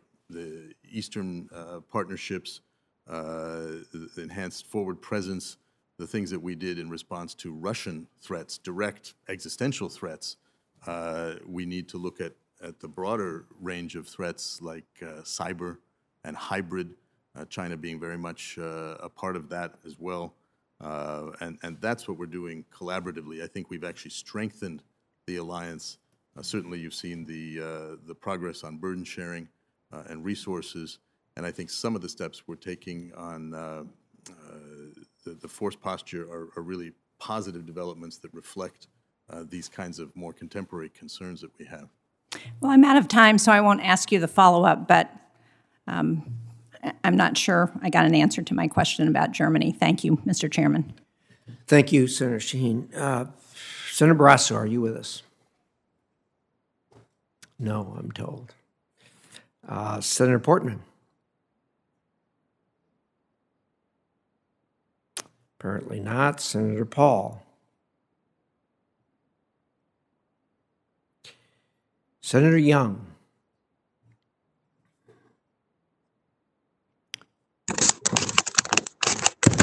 Mr. Chairman? And who is that? Yeah, this is Senator Young. Am I jumping the gun here? We can hear you loud and clear. Senator, the floor is yours for 5 minutes. All right. Well, thank you, Mr. Chairman. And Ms. Chung, building on my colleague Senator Cardin's questions earlier, the administration has repeatedly warned Latin America and Caribbean countries that China's economic engagement with the region may foster corruption and lead to unsustainable debt traps, as we've seen in other areas around the world. How have government officials, private sector leaders, and civil society groups in the region responded to those accusations? Thank you for your question, Senator. As we've seen, China not only uses debt diplomacy and poor quality infrastructure and non-transparent practices, but we see their investment hurting the environment, violating local labor laws. We have brought these issues to light with the region, raised it with our government counterparts, but also getting the voices out from local partners, local NGOs, local journalists, youth groups. That is where we see the power, when we have the regions speaking out for themselves about some of the concerns that China brings to the region. One example is in Ecuador, the Cotacoca Sinclair Dam. as we know that the Chinese funded that under President Correa's term. That dam has 7,000 cracks, and it's growing every day. It has killed workers. It has displaced people. It has put people in villages out of jobs. It has, because of its corrupt nature, put people in jail. People have seen in the region and throughout the world the dangers of what Chinese investments can bring. Again, appealing at first, low prices, great terms, but the long term, the hidden costs are what people are understanding. So I think countries and governments are more aware of these dangers more than ever and taking a more cautious approach. Again, doing more due diligence. At the end, it is the governments that will decide whether or not to take such deals. But the more that we have civil society and others speak out and see the ramifications of what Chinese investment means beyond the economics, again, to the environment, to labor laws, to society overall, I think that understanding and that knowledge is growing. Yeah, that seems to be the key, whether it's bilateral negotiations and diplomatic relations or when we work through the IMF and other multilateral institutions, to the extent we can bring transparency to a lot of these decisions made by governments, that oftentimes leads to positive results. How is the administration using DFC, the Development Finance Corporation, and other forms of foreign assistance and incentives to strengthen U.S. partnerships and counter Chinese influence in the region? Thank you for the question, Senator. DFC is, again, a powerful tool that we have, and think more strategically about our engagement in the region and working with our partners. Just 2 days ago, DFC announced they would work in partnership with Taiwan to provide SME funding, financing from the COVID recovery. And this was just announced as a submission. I'm sorry, Ms. Chung. I'm sorry. I regret, I said in the region, it was sort of vague. But again, in Latin America, in the Caribbean countries, yes. Are these tools, these instruments of diplomatic and developmental power being brought to bear in that region? If so, how? Yes. And that is the importance of what my point is that Taiwan and the United States are working together in Latin America. So they announced financing to provide SME loan support for the Latin America, Central American region through the CABE, the Central American Bank of Economic Integration. So that's one example of where we're providing that funding into the region. There's also a $26 million loan that DFC has provided to provide telecom towers in Peru and Ecuador, 500 telecom towers. And this addresses both our strategic interest as well as a 5G telecommunications interest where China is trying to take over and really control that sector. And then working with others to make sure that working with the countries in the region to make sure that they have the right tools to be able to assess and do the due diligence through programs like America Crece. So this demonstrates your last point there, how this region, the Caribbean and Latin America, that whole basin is really instrumental in countering China. You have 9 of Taiwan's 15 diplomatic partners located in that Caribbean basin region. And I'm grateful for your efforts and those of your entire team to ensure that Taiwan has the wherewithal to counter Chinese nefarious activities. So thank you very much, Mr. Chairman. I yield back. Thank you, Senator Young, and Senator Coons, who's with us live. Yeah, thank you, Chairman Risch, Ranking Member Menendez, for this important hearing, and thank you to our witnesses. China is, as we all recognize, the greatest foreign policy challenge the United States faces today, and how we engage with China will shape this century, our place in the world and our role. And there is bipartisan recognition. We are better equipped to compete with China if we work closely with our allies and partners from around the world, in particular, who share not just our interests, but our values. And so I want to commend Senator Menendez, Senator Rubio, and others for the crafting and introduction of the AXA bill. So I've been trying Todd. every day. Senator Young. Senator Young, you're still with us. I'll keep going, if I may. Please do.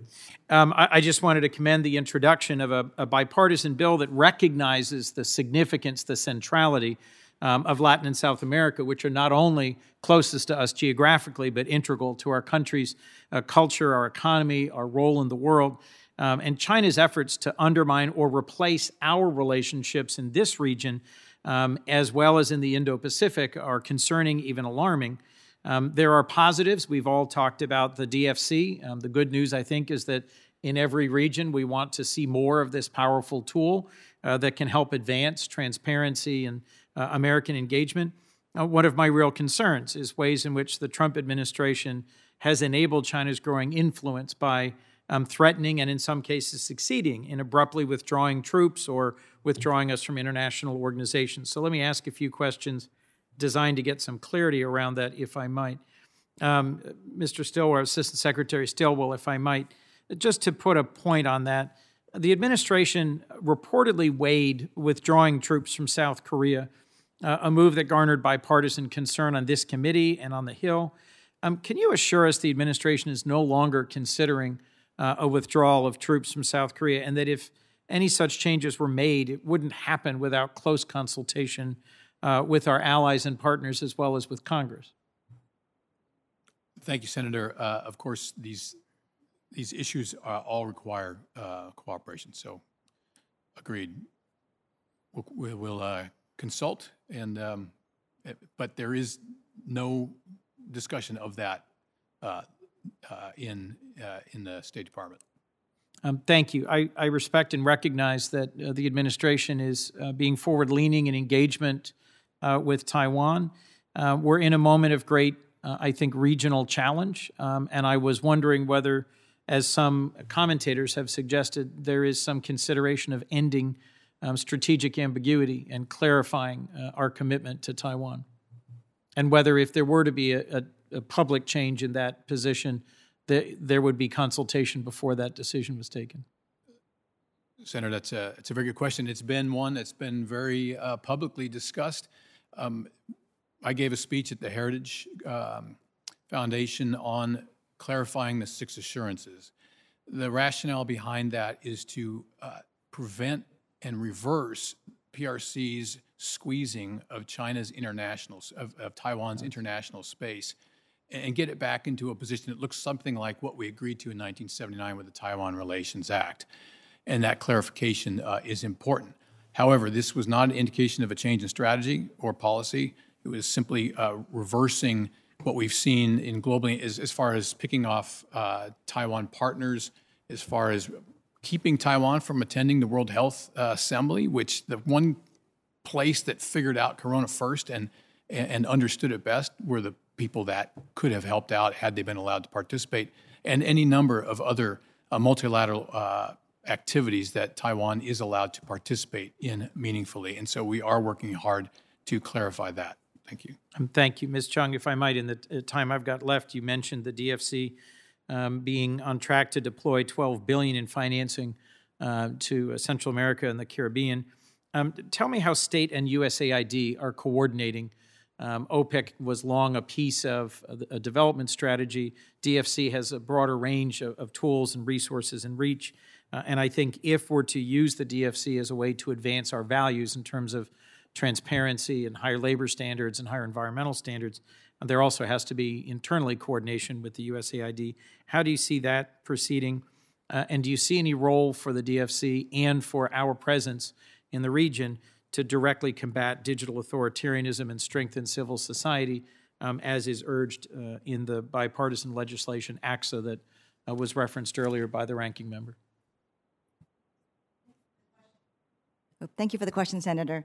In terms of USAID and state, we are in lockstep on our China strategy through the America Crece, which is an interagency effort, but also through the USAID's Clear Choice framework that looks at governance, that makes sure that procurement and civil society are all involved in the transparency efforts and to bring those issues to light when we hear about opaque deals from China or any other country.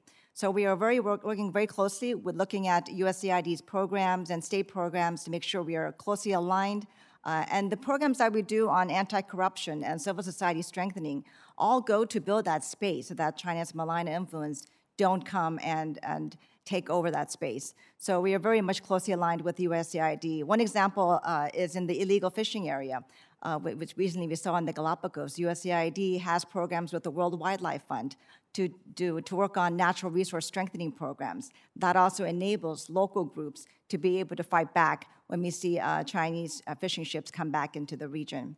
And in terms of DFC and working on digital authoritarianism, there's no better example in the region than in Maduro's regime, the authoritarian regime of Maduro, and working in close concert with China.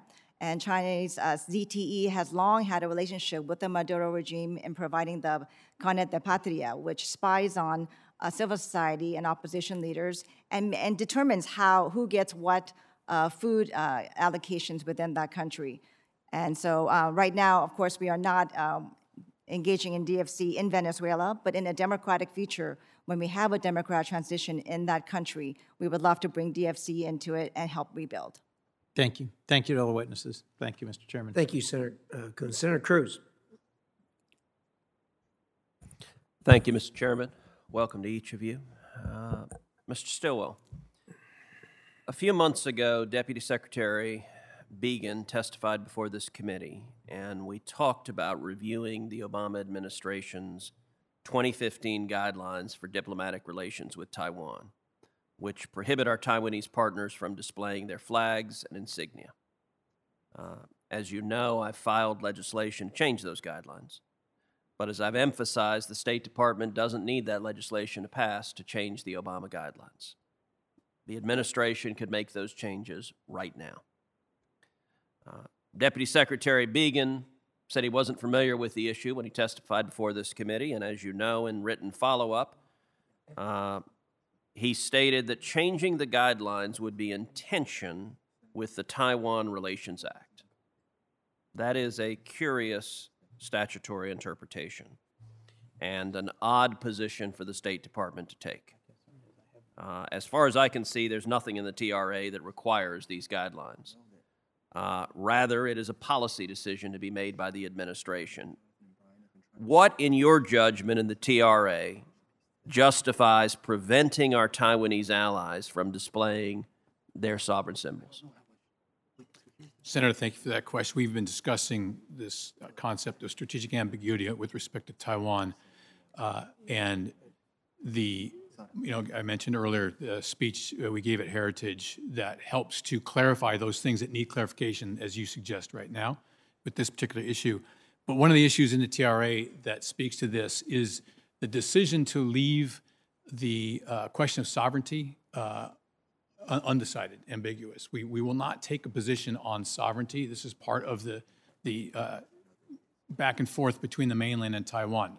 What the Taiwan Relations Act and the administration policy wants is for this to be resolved peacefully and through dialogue, not with coercion or use of force. And so the question of sovereignty was decided to be left undecided and to be worked out between the two parties.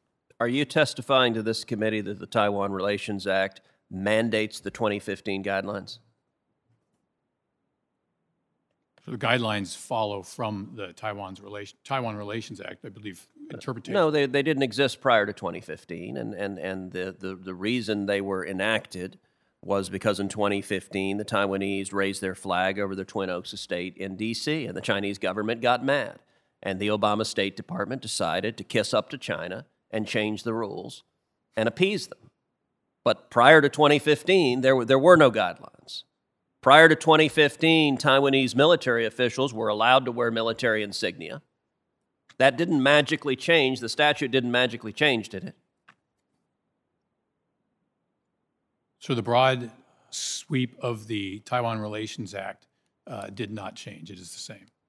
And was it in violation of that statute when Taiwanese military officials were wearing military insignia prior to the 2015 guidelines?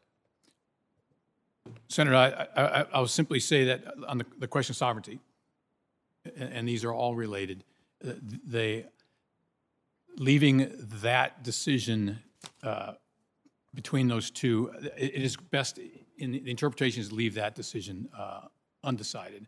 But let me just note that this administration has gone very far in reversing all of those decisions that have been made in the past, to clarify, to support. You saw the Secretary of Health and Human Services attended. You have a Undersecretary in the State Department in Taiwan right now. So I believe what we are doing is definitely in alignment with your interests as well, is to support Taiwan and to make sure that that they have the ability to resist coercion by the Chinese. So I don't disagree that policy has improved under this administration. It is not surprising to me that these guidelines were issued under the Obama administration and under the leadership of Secretary of State John Kerry. Their policy position was far weaker and entailed far more appeasement to the Chinese communists than the Trump administration's had. These policy guidelines are utterly inappropriate, in my view, for a Trump administration or for a Department of State led by Mike Pompeo. They are not consistent with the stated policy positions of the principals. It is a matter of discretion. Your argument that the statute mandates it is not a good faith argument. And so I would urge State to revisit this issue, because you have the ability to change these guidelines right now. It was the Obama administration that made them up, and it did so at the behest of the Chinese communists. And if you can make them up to make the Chinese communists happy, you can repeal them to make the Chinese communists unhappy. And I get that the Chinese government would be unhappy at repealing them. I view that as a feature, not a bug. Ms. Chung, as you know, there's broad concern over China's predatory investments throughout Latin America, alongside separate but related concerns about how China dominates important industries, including the critical mineral supply chain. I've introduced legislation, the OR Act, that would onshore the supply chain for such minerals, but of course the concern over China's control is global. In Latin America and beyond, China has specifically sought to dominate the global supply of lithium. They currently control half of the global production of lithium and 60% of the battery production capacity. Argentina, Chile, and Bolivia, known as the Lithium Triangle, has 70% of the world's lithium reserves, and China has been pouring resources into the region. What steps are we taking to help these countries protect their natural resources and to ensure that they don't fall victim to Chinese predatory practices? Thank you for the question, Senator. As you say, the Lithium Triangle in South America, it's a critical area where Chinese are very heavily interested in maintaining that imports from that area. We are talking to these various governments about proper measures, again, due processes, screening measures, CFIUS-like investment screening measures before signing deals with China or any other country. I think these are steps that, through technical delegations, we are having active discussions with. In addition to that, we have a critical minerals working group with Canada, and both of us are very keenly aware of the sensitivities of supply chains and working more with the industries themselves. So we're building upon these discussions with Canada and all our neighbors in the Western Hemisphere, but this is a critical interest to us. Thank you. Thank you, Senator Cruz. Senator Murphy. Thank you very much, Mr. Chairman. Thank you to all three for your service. It is hard to overestimate the value of the gift that we have handed China through this administration's mismanagement of America's COVID-19 outbreak. First, it bolsters China's argument that autocratic or semi-autocratic forms of government, complete with the set of population control tools that are being pioneered in Beijing, are more effective at meeting modern threats than democracy. When a democracy can't get this epidemic under control after a half a year, when an autocracy can get it under control in a matter of months, they believe that that strengthens their argument. And second, our failure has given China this massive head start in the contest for global economic influence. China's GDP contracted by 6% in the first quarter. It expanded by 3% in the second quarter. Ours contracted by 3% in the first quarter. It contracted by 34% in the second quarter.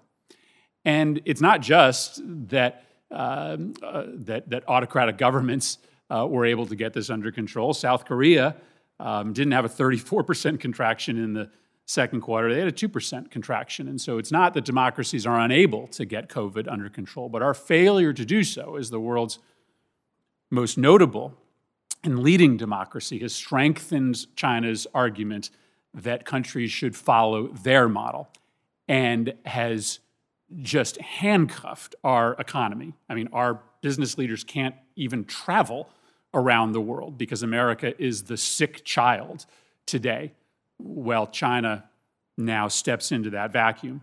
We have compounded that error by withdrawing from the WHO. In Latin America, increasingly, reports suggest that those countries are relying on China, not the United States, in order to help them deal with COVID-19. China made a $2 billion commitment. News just earlier this month that State Department detailees will be removed from WHO regional and field offices all over the world.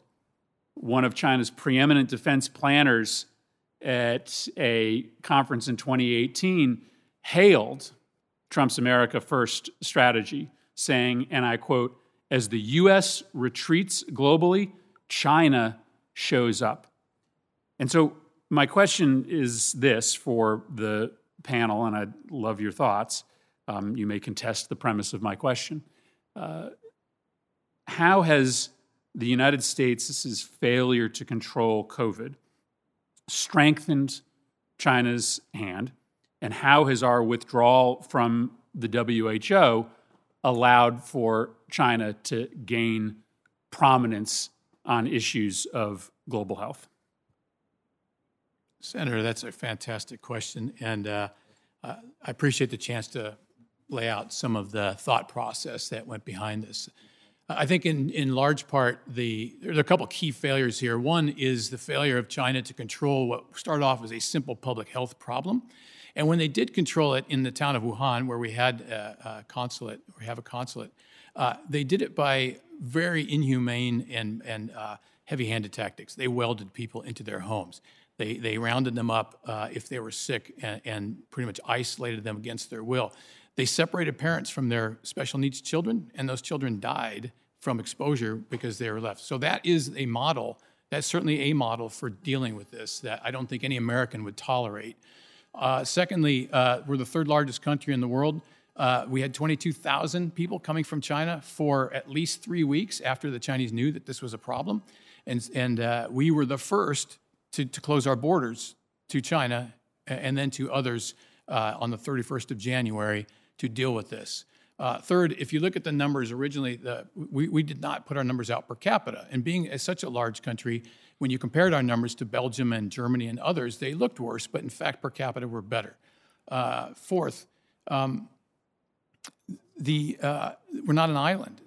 The countries that have done so well, Korea, as you mentioned, Taiwan, New Zealand, are able to cut themselves off from the rest of the world and prevent the disease from coming in. But they also cut themselves off from commerce, travel, tourism, and all the rest. And those countries now, especially in the Pacific, are having a very hard time economically as the disease eventually will make its way into their countries. And so, as you know, this whole problem began with the Chinese failure to deal with its World Health Organization requirements through the international health regulations to report these things. Secondly, their intrusion into multilateral organizations like the UN and the WHO had the WHO leadership telling the world, it's okay, I can give you documentation as late as mid-February. They were saying, don't overreact to this. There is no human-human transmission, when the fact is there was. And so that the U.S. contributes between $400 and $500 million per year to WHO. The Chinese contribute around $40 million. I think I appreciate your answer, and I appreciate the fact that you've got to sort of hold the line here of the administration. But the failure to acknowledge that we have done grave damage to America's reputation in the world by not being able to control this virus in the way that plenty of other democracies were able to, I think speaks to a real blind spot. And let's just remember, it was the President of the United States who was the greatest cheerleader for China's response to COVID in January, February, March, and April. There was no one who was standing up more vocally for China's transparent response, their effective response, than this president. That made it hard for a lot of other people to get tough on China when the leader of the free world refused to do so. So I hope that we can, as a committee, have a little bit more nuanced discussion about the effects of our failure on COVID and its impact on our reputation and ability to influence events around the world. Thank you, Mr. Chairman. Thank you, Senator Murphy. Senator Perdue, are you with us? If not, we will go to Senator Kane. Is Senator Kane with us? Senator Merkley, you're up.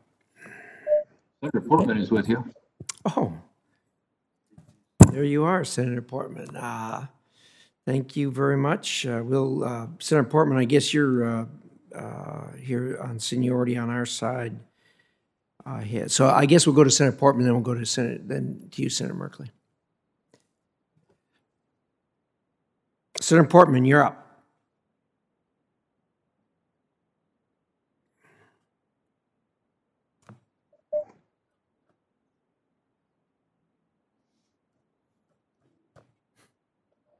Thank you, Senator Risch. Can you hear me okay? I can hear you now. Okay. Well, first of all, I really appreciate you having the hearing. I have enjoyed listening to our witnesses and hearing your and Senator Menendez's opening comments. I have a question for each of the witnesses, just quickly, if we could, at the start. We have so many challenges with China, and as former U.S. Trade Representative, we haven't even gotten into some of the detailed trade challenges that we've had. But competitiveness, and we've talked about the human rights challenges, we've talked about the challenge to our technology and our innovation, which I want to talk about in a moment. But to each of the witnesses, just very, very quickly, how would you describe our relationship with China? And specifically, would you consider China to be an adversary, a global competitor, an enemy? How would you describe China today in relation to its relationship to the United States? Mr. Stilwell, why don't you start with you? Senator, thank you for that question. I can answer that fairly quickly. Our official policy is China as a strategic competitor. I will note that in internal conversations in the PRC, they refer to the United States as the enemy. They've been doing that since 1950. In 2012, in the headline of the People's Daily, when one of their Communist Party members ended up in the Chengdu consulate, the headline was, the comrade Wang Lijun has defected to the enemy, unashamedly noting that. And so if you look at the difference in approaches and attitudes toward each other, I think you can see that the approach from the Trump administration was long overdue, and yet we are not using the word enemy. We are simply competing. And in simply competing, we're having great effect in normalizing Chinese behavior in the United States and its adverse behavior in the United States and elsewhere in the world. And the number of folks who are coming in support verbally and strongly from these two regions and all others is growing considerably as people recognize that the economic threats, you don't have to bow to those. You can stand up for your sovereignty. Thank you. Okay. Anyone else have a different description other than strategic competitor? Senator, it's Phil Rieker from the European Bureau.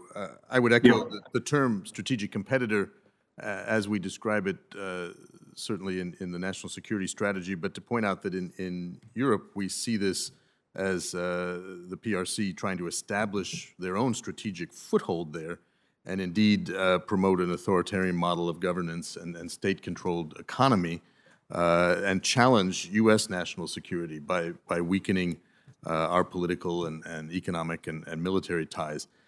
Indeed, over the last, say, 12 years, the PRC gained increasing influence over European markets and supply chains, something the Europeans, particularly since COVID, have been focusing on in terms of resilience and working with us on that. The 2008 financial crisis really exposed that, where the PRC, with lots of cash, came in and targeted investment strategies, strategic industries, and critical infrastructure, including ports and other things. We've seen a real sea change, particularly in the last 3 years, this awakening that Secretary Pompeo has talked about, due to our own realization of China's long-term strategy, sharing that with our European partners and allies, including at NATO, where we've officially put into NATO's doctrine going forward to look at the the challenges and opportunities of the PRC as a strategic competitor.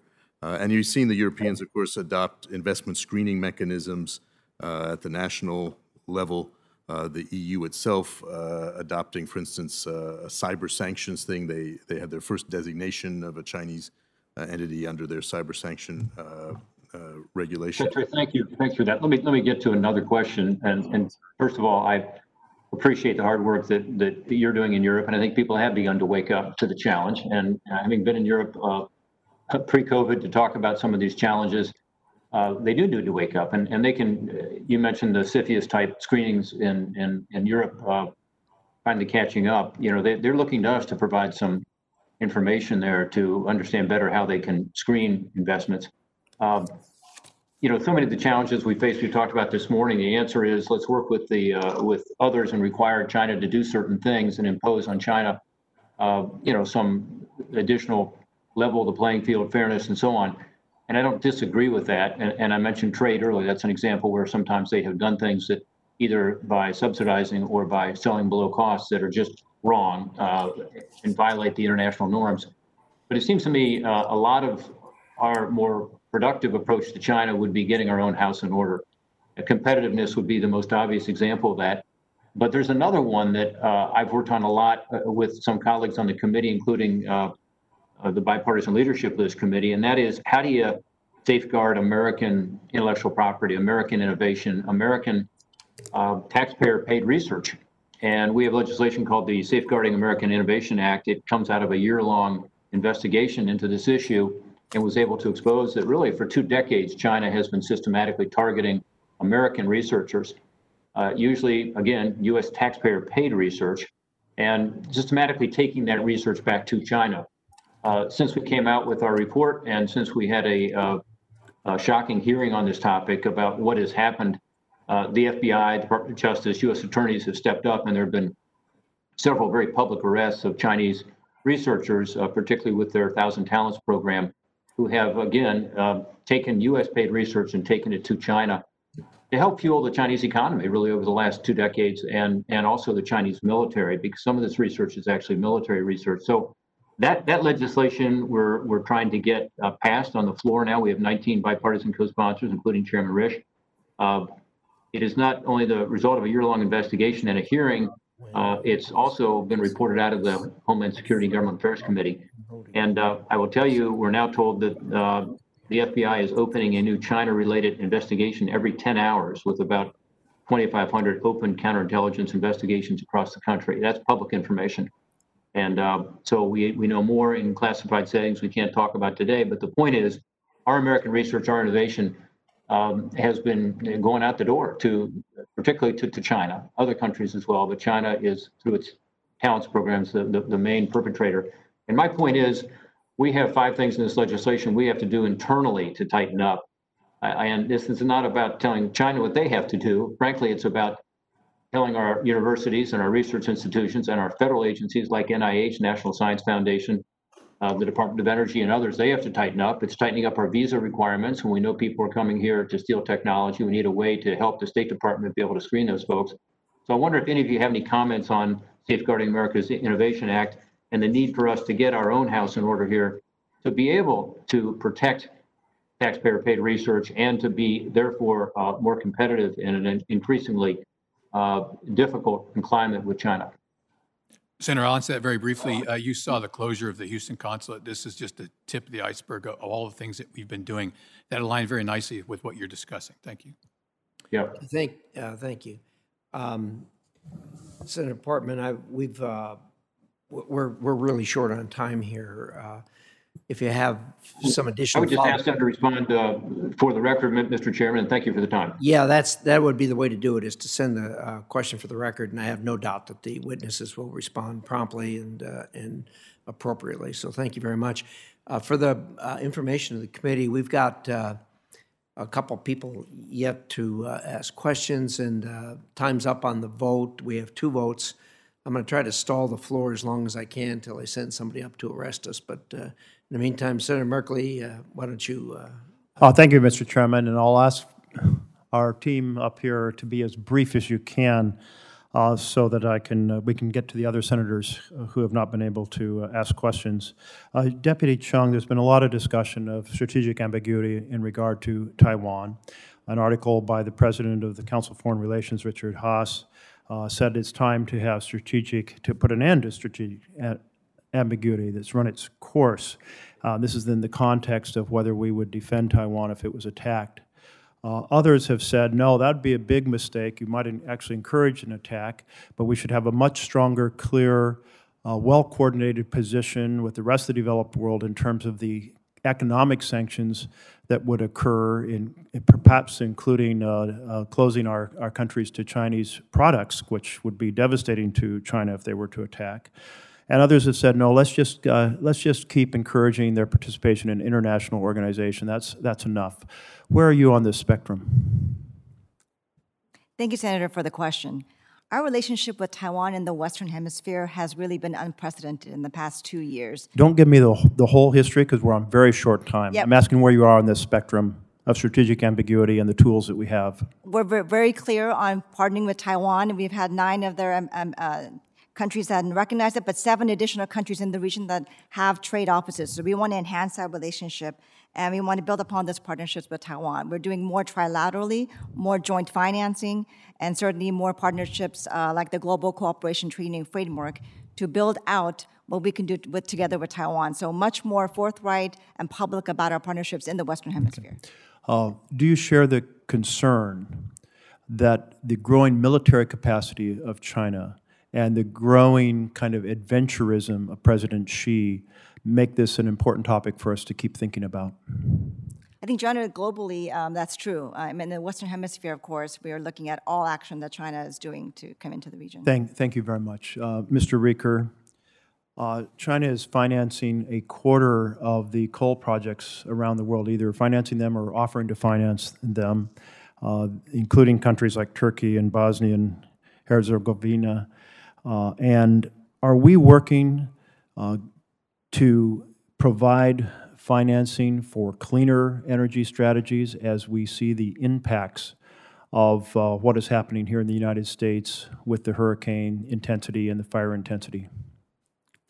Senator, I mentioned earlier the 3 Cs initiative, which includes some of the countries you've mentioned, Bosnia and Herzegovina, for example. A lot of what the 3 Cs initiative is designed to develop are new modern infrastructures, including energy infrastructure. And the DFC, as Secretary Pompeo announced, has put forward up to $1 billion in matching. So is this a yes, that we're trying to discourage the Chinese sale of coal plants around the world? We certainly are trying to give these countries options for not taking Chinese debt diplomacy and other engagements so that they know Thank you. implications. Assistant Secretary Stilwell, it worries me the administration hasn't renewed the J-1 visas for a number of the foreign journalists employed by the U.S. Agency for Global Media. They often help us shine a light on issues around the world that puts us in a dangerous place with their home countries. This includes the challenge of Chinese journalists who might be sent home to China, and we know what happens when people are in disfavor back home. Should we work together to renew those J-1 visas? These folks who are working in partnership with us who may be at risk if exported back home. Senator, this is obviously a complicated question. I will note that the PRC is using of its, quote, media, which is in fact a state organization, and claiming that they are journalists, endangers everybody. It endangers all Chinese folks who are trying to do good journalism. And so, the administration has taken steps to rectify that by addressing the issue on I-visas to make sure that... Here's why I'm confused. Why is it complicated? These folks are working for us. They're being employed by us. They're helping us shine a light on their home countries, often in a disfavorable way, puts them at enormous risk if they're returned home. It's always been standard to continue to extend their visas as long as they're still working for us. Why is it complicated? I mean, why wouldn't we protect them after they have worked in partnership with us? Senator, I'm going to have to get back to you on that one. But okay, look forward to that because this is, I don't think this has gotten attention and it places people at grave risk. And finally, Mr. Rieker, there's a lot of pressure that China is putting on countries using its economic clout not to be critical of their enslavement of 1 million Uyghurs. That pressure includes pressure on the Organization of Islamic Cooperation. Those countries were quite vocal about the impact of the Rohingya in Burma, but they have been cowed and discouraged to comment on the treatment of the 1 million Muslims enslaved in China. Are we working with the OIC to give them kind of the strength to speak up on human rights, including the abuses in China? Senator, thanks for highlighting that. My bureau doesn't work with the OIC directly, but we do work with our European partners. And just yesterday, when Foreign Secretary Rob was here from Britain, we highlighted very much in the conversation with Secretary Pompeo the horrors of the repression in Xinjiang. Are the Europeans really joining us in this effort? We are seeing a lot of outspoken statements, including from our British partners yesterday, not only Xinjiang, but also the human rights violations in Hong Kong, speaking up for them. And we do see that in a number of fora. It would be good if the Islamic world spoke up for exactly the Did Disney make a mistake by working in close cooperation with the regional government in China that is enslaving the Uyghurs?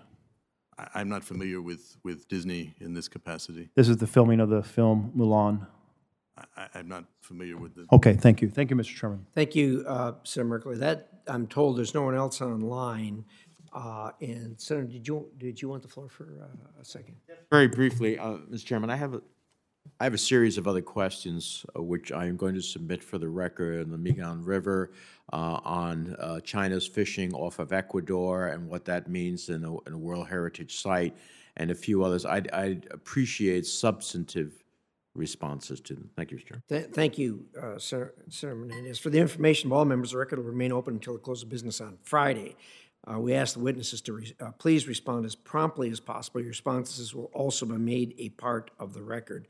And thank you to the three witnesses. You've been very patient with us, and we look forward to your responses. So thank you with that, and the committee is adjourned.